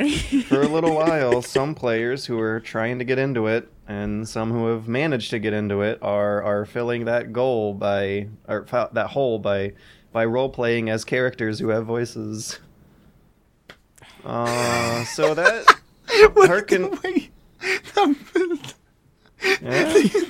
It's so bad that there's actually people who had to role play as NPCs. Well, they don't have to. This is a nebulous internet phenomenon of a community. That is quite cute. They're just like, well, there's no one to talk to. I'm going to role play as an NPC, and he just stands there all day for a whole session just talking to people who come in. He's like welcoming people to his little base where he's got extra supplies. It is cute. Guys, did you see that video? Do you see that video of the guy who was trying to return Valhalla? Yeah. He went nuts. And he just lost his shit. I don't know if it was Fallout. I think it was just like a joke. No, it was Fallout, I think. Like, oh, was it? Straight up. He wanted, like, after all of the bad negative things, I think he wanted to change his pre-order, and he'd already put his cash down for it or something. No, I think he bought it. And he returned it. He bought it, he returned it, and what happens at GameStop is if you rip open the plastic, that's it. It's yours. Oh, you have to get, like, the trade-in price for it? Mm-hmm. Oh. Well, that's if you sweet talk them. Because usually you just can't return them at all. Oh, shit. Yeah. I don't know if they changed their policy, but yeah, you can't return them. Yeah, so he destroyed that store. And all right, if for people who haven't watched the video, like he destroyed the store. Like he took the displays and shoved them on the floor, like everywhere. He fucking destroyed It's not an easy everything. like, I'm gonna pick up the stuff from the floor and it's gonna be done. No, he destroyed multiple displays before he left. It was bad. Wow. What a douchebag. Yeah, come on. Yeah. Why do you get that angry? Like, yeah, I can understand. Like, sometimes stores, there's some ridiculous stuff that happened. That's not quite ridiculous, but some ridiculous stuff. But you never get to that point where you have to, like, these people are doing their jobs. What are you doing? Yeah. What are you doing? He's not attacking you. It's the company. That's his rules. That he can't do it. It was a great visual metaphor for angry gamers on the internet. Yeah. But this happened in real life. Yeah, in that's someone's place of business. Sometimes it does. Yeah, the guy didn't care. Sometimes it does. Wow. That's weird because I was gonna try to transition us from people acting uncharacteristically friendly on the internet in Fallout to people trying to act uncharacteristically friendly on the internet in Battlefield, and I guess in both cases it goes about as well as you'd expect. So the same week, people, a very, very small amount of some people sent around the YouTube channel, were pretending to be NPCs to help people get into Fallout. There was a informal ceasefire truce event held in Battlefield 1. They do this, the community for Verdun does this every now and then too. Well, they'll just choose not to fight on the anniversaries of the Armistice Day or the Christmas truce in actual World War I history. And I think this year's was the 100-year anniversary, 2018. So yes. There was about I don't know if I can find an easy figure out how long the ceasefire in the game lasted over across how many servers, but there's a hilarious video of people just running around for about 1 minute, spamming the crouch button and the prone button and begging each other not to actually play the game and kill each other. But, well... While there's a sudden hard cut, and then a plane just dives down into the crowd and starts shooting everyone, and then the camera point, the player we're watching it from, all of a sudden gets stabbed in the back. And there's this fun little thread on Reddit where the guy who stabbed the cameraman in the back was like, oh, sorry, I just didn't know what was going on and didn't want my team to keep dying. I thought the truce... Like, no one knew what was going on and how the rules were gonna work, and that's pretty much it. Battlefield 1 attempted to get its community to have a historical Armistice Day in reference of the real Armistice Day. And the video footage of their attempt is pretty great. Pretty great. Yeah. So Man. People are shit. Video games. People have turned E3 stage shows that get people hyped into video games into incredibly rehearsed, dishonest marketing campaigns that don't get people hyped for video games. People have turned disappointment over their video games into property destruction over video game stores. People have turned fun video game community events into community events that have a hard time making themselves happen and work and be organized. But to be fair, that Fallout news is rather cute. I'm happy cute. There are people out there doing that kind of shit. And I guess it all depends on however long they can get hooked by that role playing. I mean, it's a role playing game, right? Well, why are you in jail, man? I destroyed the GameStop. They'd be like, dude, that's so bullshit. He's like, it was over Fallout 76. Whoa, say no more, dude. Say no more. I heard that got a 46 on Metacritic. Say no more. Yeah. During my computer time in jail, I looked up Fallout 76. That's anything else. You like sit down, you get processed into jail, you get like strip searched, you get paperwork, and you get your clothes, and you have sit to bend down over and cough. Remember that. I will always remember that. You get your physical exam. Yep. Always. You sit down in the cell, and the other guy is just like, yeah, game journalists, bullshit, right? If there's any reason to lose weight, is to lose weight so you can fit in an orange jumpsuit. Because they didn't have my size. Oh my god, that was so what? bad. Wait, what? I tuned out for a second, and then I was like, "What is going on?" Do you want to tell this story? I don't know if people know. No. I've told this story before. No, Matt, you got arrested? Yeah, I've been arrested before. Was it for stealing a PlayStation 4? No, it was driving while black. That's a joke. That's a joke, guys. That's a joke. I should have known my rights. It was me. I do really want to know why you got arrested, though. It as I have been told, it was a classic example of driving while black in rural Georgia. South Georgia is not so nice. You know, you gotta be careful around that part. Like right before you get to Tallahassee. Fuck that bull. Racism exists. Do we have to take an anger break? All right, we're back with some listener questions submitted by fans. If you would like to send us a question, send your email to dadandsonspodcast@gmail.com. That's DADANDSONSPODACAST. DODANDSONSPODCAST@gmail.com. Oh my See, God. the thing is, there's like some words for abbreviation. I mean, it's Dad and Sons without the and sign. You got to specify. You got to specify that it's there's more than one Sons. But don't forget, when you go to ridgewallet.com, it's not ridgewallet.com/Dad and Sons. It's ridgewallet.com/DAS. Yeah. Just in case they didn't hear you the first time. Matt, you want to move out your apartment, right? Shut up, dude. Okay. I got Jason C. Gonna calm us all down and ask, hey fellas, I'm wondering if you guys have any thoughts on the position of narrative fiction writers in game development, as in a dedicated writing room or writers as a part of the fundamental game development process. As an aspiring writer, I believe that video games hold some of the greatest potential to explore new ideas and concepts, but as far as I can tell, studios don't usually have dedicated writing staff. Some AAA studios might, but a lot of what I see in smaller up-and-coming studios have game developers doubling as writing staff. Do you guys believe video games could benefit from a more dedicated writing staff? Do you believe there is / should be a way for aspiring writers to spread into the industry without adopting game development skills? Yeah, that would be cool. The thing is, the writers would have to kind of understand how video games work, though. Yeah. Like, you're crafting because it's gameplay. not the same thing at all. I remember this conversation with Guild Wars 2 and how like writing was put in to the game. Like having conversations was not the same as like writing a book. Yeah.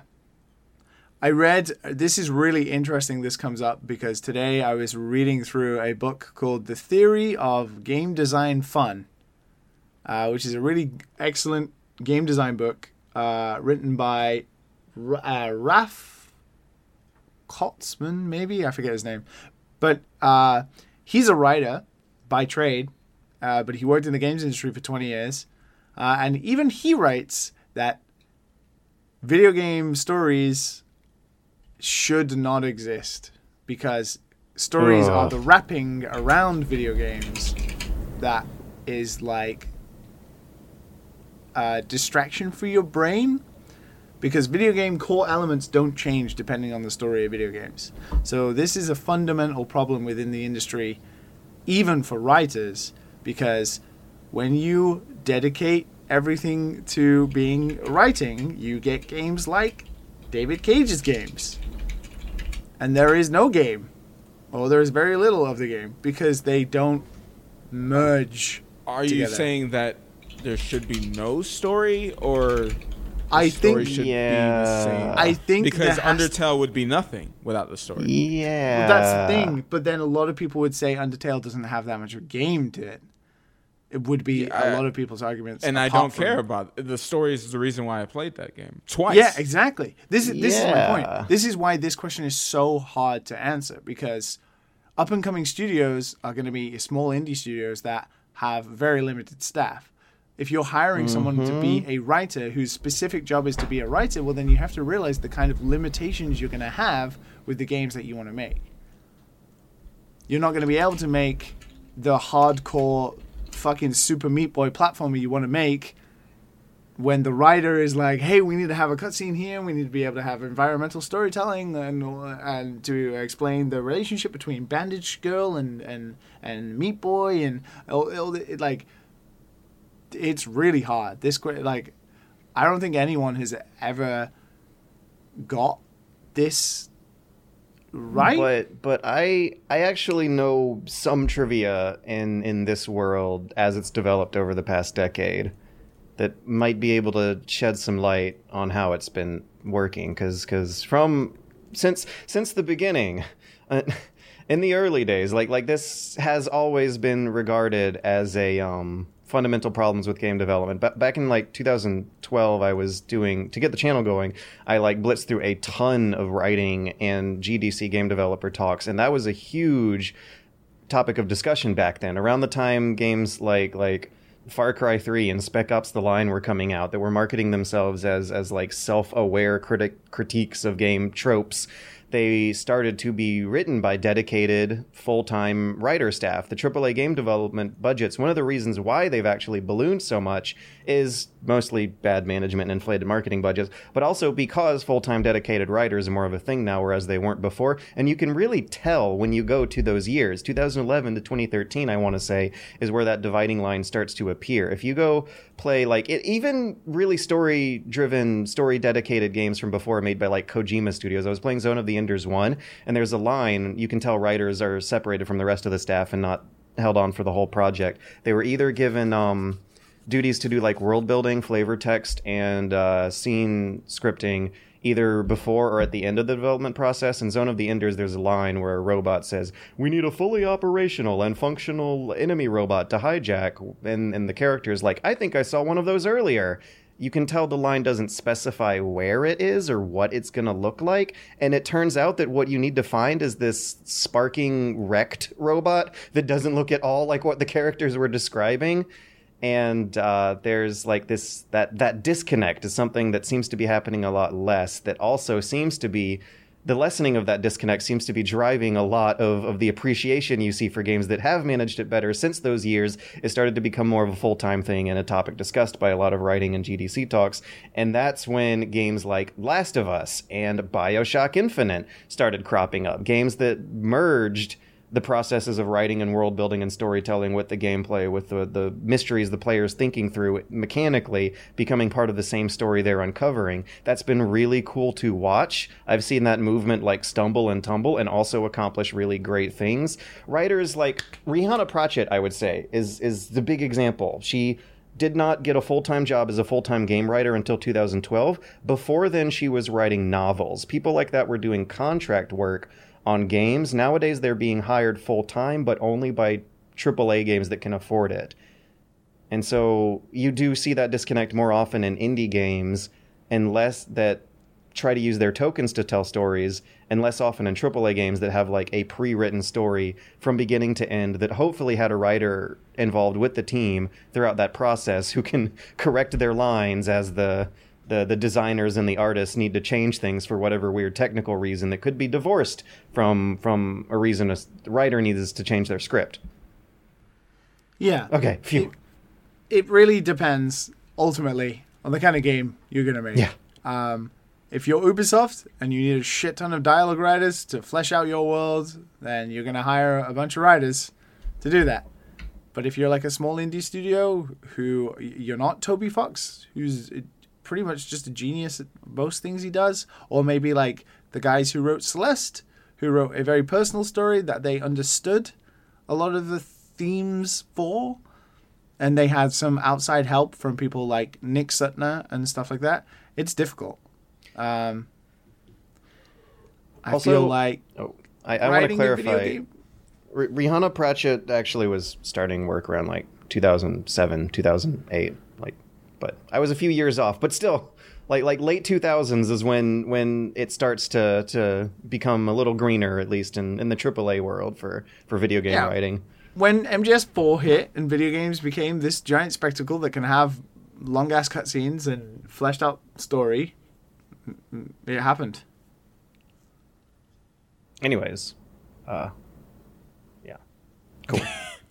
Now I know what the bingo game long pauses are. Now I know.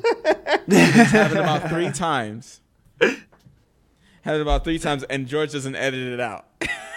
Bingo! I look for the gaps. I make them better. Anyways, Crazy Jerry Mouse is a person's name who sent in a question. I've been thinking about the position video games will be in when talking about the importance and recognition in future arts appreciation classes, specifically for music. My question to all of you is, which composers do you think will be studied and perhaps even be considered influential in the years to come? Well, we already know who they are. Koji Kondo. You were Kondo. hearing me typing out my guesses. Uematsu. Yep. Perhaps Harry Gregson Williams? Is that his name? In the email, the guy was specifying not to use movie composers like Harry Gregson Williams. He wrote name the dropped MGS himself. theme. Like the iconic MGS. Well, actually, there was a court settlement over whether or not court settlement. They didn't try actually. There was some suspicion that DJ Tappy, who did the soundtrack for MGS1, plagiarized the theme for Marty O'Donnell. Changed for MGS4 from that game onwards. They. I'm glad he's doing it himself now. Marty O'Donnell. Ooh, yeah, Marty O'Donnell's a good one. Who got treated poorly by the industry, but contributed greatly to it regardless. Oh, Grant Kirkhope.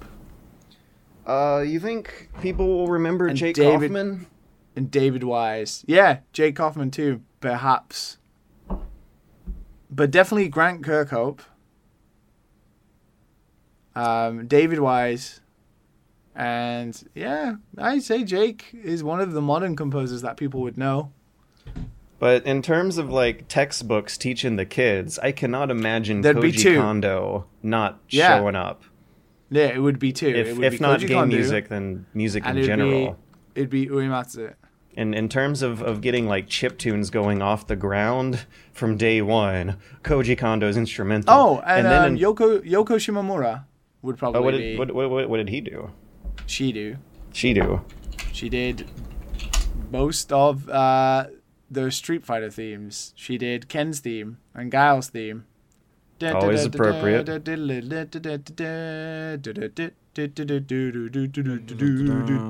I'm also sure she did the Mega Man themes as well.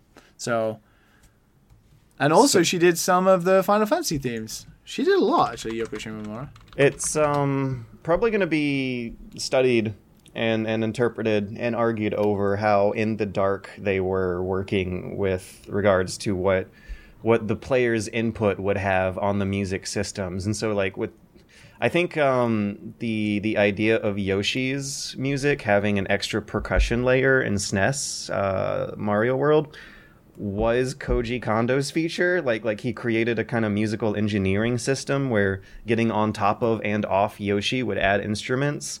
And in Mario games especially, you see like some really, really brilliant subtleties to the player's like button prompts and moves hitting like an instrument into the soundscape of the game itself.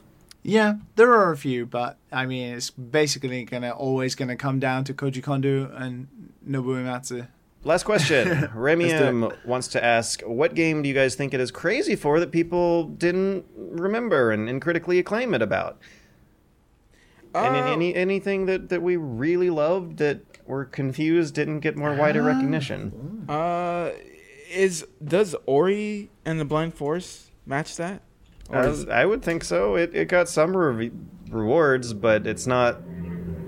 Definitely Ori and the Blind showing Forest. up again. They did a sequel that seems a little downplayed in terms of the hype. Yeah, Ori and the Blind Forest and Soma. Ooh, that's a good I remember one. Soma. Yeah, I liked Soma quite a lot. I don't usually like horror games, but that tickled me. Liam, what you got? Can't think. I'm trying to think what is like. I kind of want to say the WarioWare games in general. Like, I love those games so much, and I don't think they've ever reached the echelons of which they should have. I feel like people enjoy them, but they don't get the because it is just a bunch of mini games. They don't get quite the critical acclaim that they get for being genius in design. They're awesome. Kind of spin-off by design. But they're genius. Like the amount of art styles they incorporate. See, the thing is, the different gameplay mechanics and everything that those games incorporate. Like WarioWare DIY, you got to make your own games. I've played Wario throughout the years, but I've never like seriously sat down with one and like been able to have enough of a long enough session to analyze the genius of its game WarioWare design. Chronicles, was it Chronicles for the Wii? That was amazing. I'm gonna toss out Pillars of Eternity. I think it's a little underappreciated for how well that game managed to. There's a game that did virally well because of someone's video game review. Maybe. I'm a little disappointed with how well people don't kind of respect it for evoking the kind of future for crowdfunding games people really wanted to see back in those days. Like they made a very ambitious game of a very unpopular niche genre at the time that hit a level of production values that was as good, if not better, than the stuff from the late 90s they were inspired by. They did it in about 2.5 years. It came up right on time. It absolutely positively blew my expectations off, and it just kind of got like 8s. It was talked about for a little while. They made a sequel that did kind of just 8s. It was talked about for a little while. Yeah. I can get on board with that. I feel like you're underselling it a little bit more than it got. I feel like Pillars was it definitely hit some high notes. I recognized, other than just your review, there was people talking about it at the time. Just feels weird that when I was going through it, it felt like I was playing a revolution. We don't live in a B era of video games anymore. Nobody makes B titles. It's all AAA or it's all indie games. So it's weird to think of games that are underappreciated. Nothing really flies under the radar, and you're like, oh my god, you missed this? You need to play this, kind of thing. Like Wolfenstein is like the only thing I really can think of that is like a B game, like a... Oh... In fact, Wolfenstein 3D, the original, might actually be a good answer to his question. Like, the first-person shooter, as we know it today, is something that, like, the gamers know about, but normal people think it's Doom. That's true. Yeah. When they're pretty similar. I mean, not in the minutiae, but in terms of, like, if you look at a screenshot of Wolfenstein and a screenshot of Doom, it's a raster-drawn 2.5 3D sprite shooter with a mess of pixels as your gun on the bottom. The little face with the bloody nose. Alien Infestation on the DS. That was a great game. Elite Beat Agents should be remembered as a everyone played that. Pinnacle fucking example of human engineering. Instead, it's a cult classic. But everyone knows that game, though. Yeah, at least everyone knows about it. Alien Infestation was a great, like, Contra-esque... Not Contra, but, like...